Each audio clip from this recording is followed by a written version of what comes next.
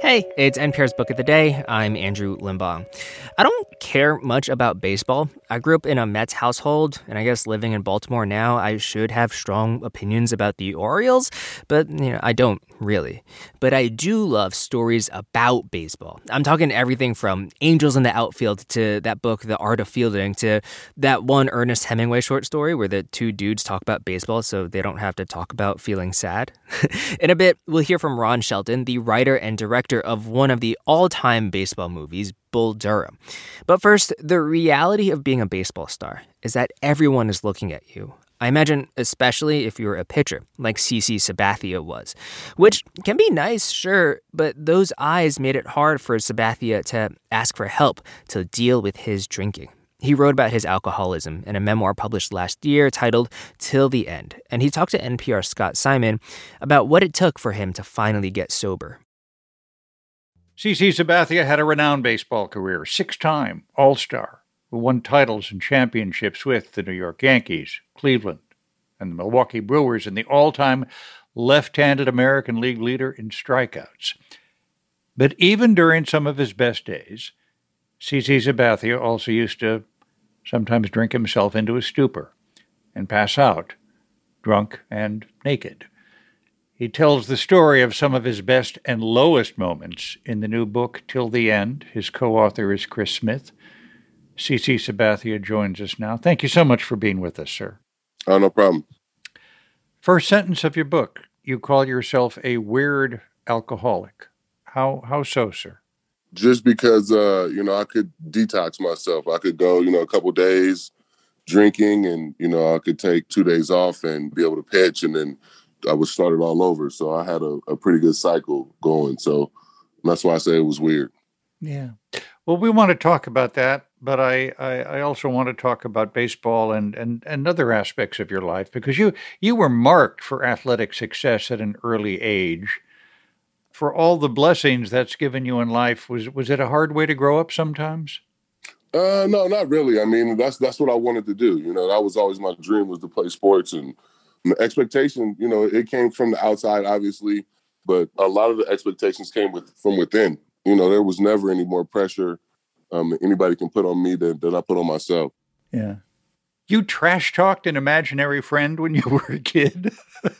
Yeah, I had imaginary friends. So I grew up an only child, and I did a lot of different things that people didn't want to do. Like I wanted to play baseball all the time. Yeah. Everything was about sports. And a lot of my cousins, didn't want to do that. So I had to make up somebody to play with. I got to tell you, one of the most memorable characters in the book is your high school coach, Coach Hobbs. Mm-hmm. Can I get you to talk about him? Yeah, Coach Hobbs, I got a chance to meet him at 14 years old, and it just really changed my life. He was a guy that just really took an interest in me and my friends and my friend group, and he had such a huge impact on not just me, but all of us. Mm. And he told you about Jackie Robinson. Yeah, he was the one that would always stress to me about Jackie Robinson, different guys in the Negro Leagues or just guys that I should know. Being a Black baseball player, he was always telling me that I'm going to need to know these players and know these things. And so he was the one that really started me to learn about the Negro Leagues.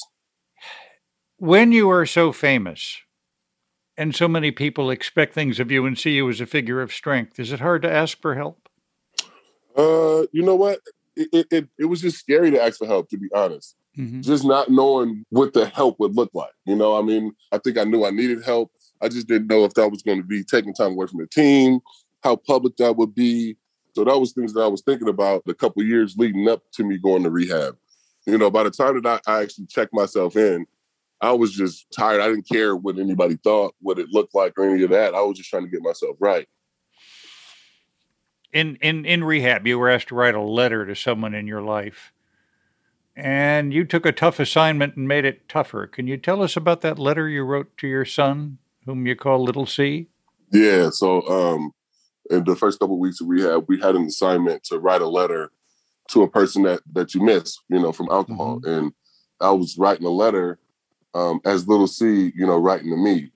And I got halfway through the letter and I figure out it's me writing a letter to my dad, about all the things that I missed about him and, all the things that he's missed out on. And, our relationship. So that's what kind of like snapped me out of everything. It was, it just like a light bulb went off, and I got a chance to, say everything that I needed to say to my dad, because I didn't never really get a chance to mourn. And once I, got that off my chest, I feel like in rehab, I was able to just think clearly and felt like I had a good chance of staying sober. We should explain your father would disappear and come back in your life. Yeah. My parents got divorced when I was 12. And then my dad left. And I think when I was 14 to 17, we probably saw each other 2 or 3 times in that time. How are you doing today, Mr. Sabathia? I'm good today. I get a chance to hang out with my kids. My daughters are dancers. My little son plays baseball. So, to get a chance to be able to be dad and hang out at home is a lot of fun. And to be able to do it sober and, with a clear mind is great. There are people hearing us today who might be in trouble with drink the way you were. What should they know? I think that, everybody rock bottom is different. You don't have to, have a DUI or court ordered or whatever. You could just literally be tired of being alcohol dependent to go get help. And I think the hardest thing about facing alcohol addiction or dependency is saying that you can't, fight this thing alone. And once you do that, there are so many different avenues to help you out. But you got to do it, right? You've got to decide to do it. Yeah, there's people that can talk you through it, but there's nobody that can do the work. You have to do the work yourself for sure. CC Sabathia, his book, Till the End. Thanks so much for being with us, sir. Oh, no problem.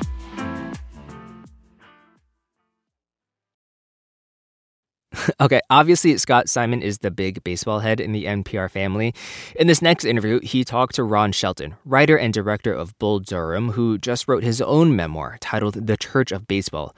And listen, even if you don't care about Bull Durham or baseball or whatever, there's something endearing about hearing Scott act like a 15-year-old BTS fan when he's talking to Shelton. Just give it a listen. Anytime anybody asks what's the greatest baseball movie of all time, chances are you'll hear Bull Durham. I was in the show for 21 days once. 21 greatest days of my life. You never handle your luggage in the show. Somebody else carries your bags. It's great. You hit white balls for batting practice. Ballparks are like cathedrals. The hotels all have room service. The women all have long legs and brains.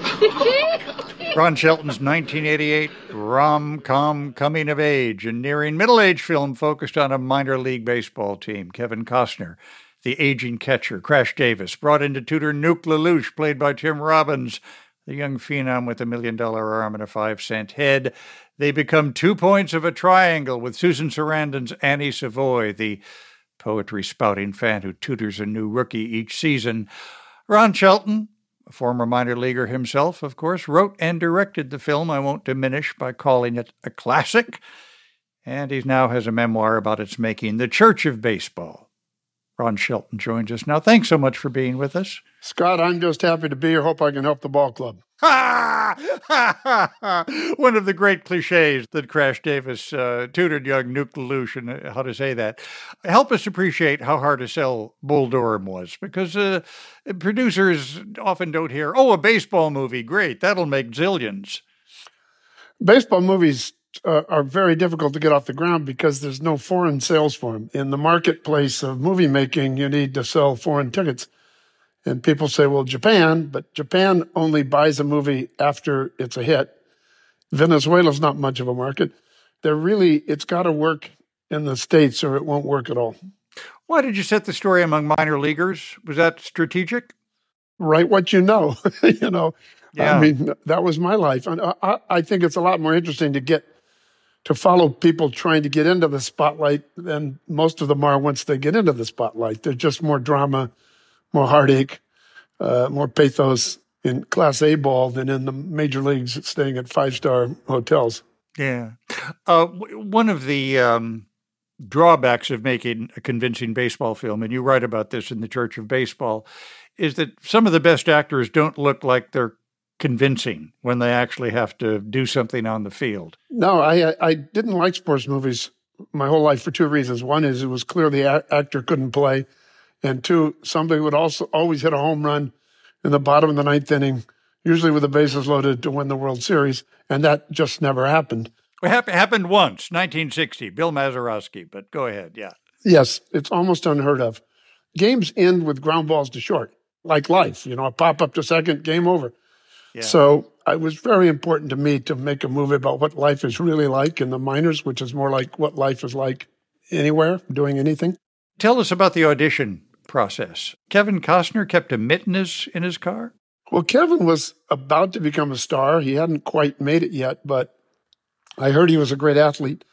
And I met with him, and he liked the script, and he said he wanted to do it. And I said, "You've got it. The part is yours." And he says, "But first I have to try out for you." And I said, "You've already got the part."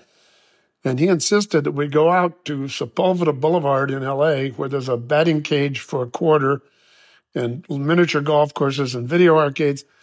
And we went out there and we played catch in the parking lot. And then we started putting quarters in the machine, and he hit line drives right-handed, and then he hit line drives left-handed. And I went to a payphone, because this was before there were alternatives, and called the studio and said, "Hire this guy. He's unbelievable." Yeah. There is a Crash Davis, or was a Crash Davis out there in the world. Yeah, I talk about this in the book. I actually find solace from reading old record books for some reason. And before I ever wrote the script, I was looking at the Carolina League record book, which goes back 100 years, more than 100 years now. And I saw that in 1947 or something, a guy named Crash Davis hit 50 doubles for the Durham Bulls. And I thought Crash Davis is the coolest name ever. I wish that was my name. And I hit a lot of doubles. That was the kind of ball player I was. I wasn't a power hitter. And so he became the name of my character before I'd written him. And then on the first day of shooting, a guy named Crash Davis, the real Crash Davis, shows up. So not only was he not long gone, he was still living in Durham. He was beautifully dressed. Yeah, he was a real corporate executive, wasn't he? And he'd been a Duke graduate who played for Connie Mack in the majors. And then he'd served in the war. I mean, this guy was a hero. And then because he was in his 30s, he wanted to play a little bit more. So he played 2 or 3 more years with the Durham Bulls just because he loved it in Durham. And that's where I found his name. And we became good friends. And he went on a speaking circuit thereafter called "I'm the Real Crash Davis." Crash Davis gives a famous speech in the film. And you write in this book about when you're writing a script, the importance of a good speech to attract a name actor. Could you tell us the thinking that goes on? Well, that's fairly mercenary and Machiavellian, but yeah, I mean, stars need good speeches and they need words to say that they can identify with and know that they can hit out of the park. And I thought I'd better give this guy a great speech early on. And I wrote I Believe in speech, and I wrote it about as fast as I can type. I won't quote it here because this is a family show, but... I'm going to do it. I'm going to do this speech. You can do it. And Kevin liked it. And I always thought it was a bit overdone, overwritten, self-conscious. But we did it in one take, and he did it so casually that it didn't underline itself. It didn't point at itself. I would like to audition for you, Mr. Shelton. Go ahead. Do we go to the batting cage, or what do we do here? No. I'm going to do Crash Davis's speech. Okay. I believe in the soul. Something I can't say on the radio. Another thing I can't say on the radio. The small of a woman's back, the hanging curveball, high fiber, good scotch. That the novels of Susan Sontag are self-indulgent, overrated crap. I believe Lee Harvey Oswald acted alone. I believe there ought to be a constitutional amendment outlawing AstroTurf and the designated hitter. I believe in the sweet spot. Opening your presents Christmas morning rather than Christmas Eve. And I believe in long, slow, deep, soft, wet kisses that last 3 days. Good night. Hire this guy. He's fabulous. We'll go on the senior circuit and do it. That's not exactly the answer I was looking for, but all right. Thank you. Is Bull Durham ultimately a baseball movie? I think baseball's the background. It's really about a reckoning, people coming a part of their lives where they have to make hard choices. Crash, as I say in the book, it's about a guy who loves something more than it loves him back, and I think that's universal and resonates with people outside of baseball. Yeah. I think that's why the movie may still work for people. Ron Shelton, his memoir, The Church of Baseball, The Making of Bull Durham, Home Runs, Bad Calls, Crazy Fights, Big Swings, and a Hit. Thank you so much for being with us. Thank you, Scott. My pleasure. And I'm sorry about the Cubs. I don't know what else to say. Well, I've been hearing that for most of my life, with the exception of 2016, but it's a way of life. What can I tell you? Yes, I will keep rooting. That's it for this week on NPR's Book of the Day. Let us know what you think. You can write to us at bookoftheday@npr.org. I'm Andrew Limbong. The podcast is produced by Miranda Mazariegos and Nina Rao with help from Mason Tran and edited by Megan Sullivan. Our founding editor is Petra Mayer. The show elements for this week were produced and edited by Michael Levitt, Justine Kennan, Liam McBain, Jessica Mendoza, Ayan Buor, Ashley Brown, Daniel Hensel, Hadila El-Salchi, Jan Stewart, Samantha Balaban, and Eddie McNulty.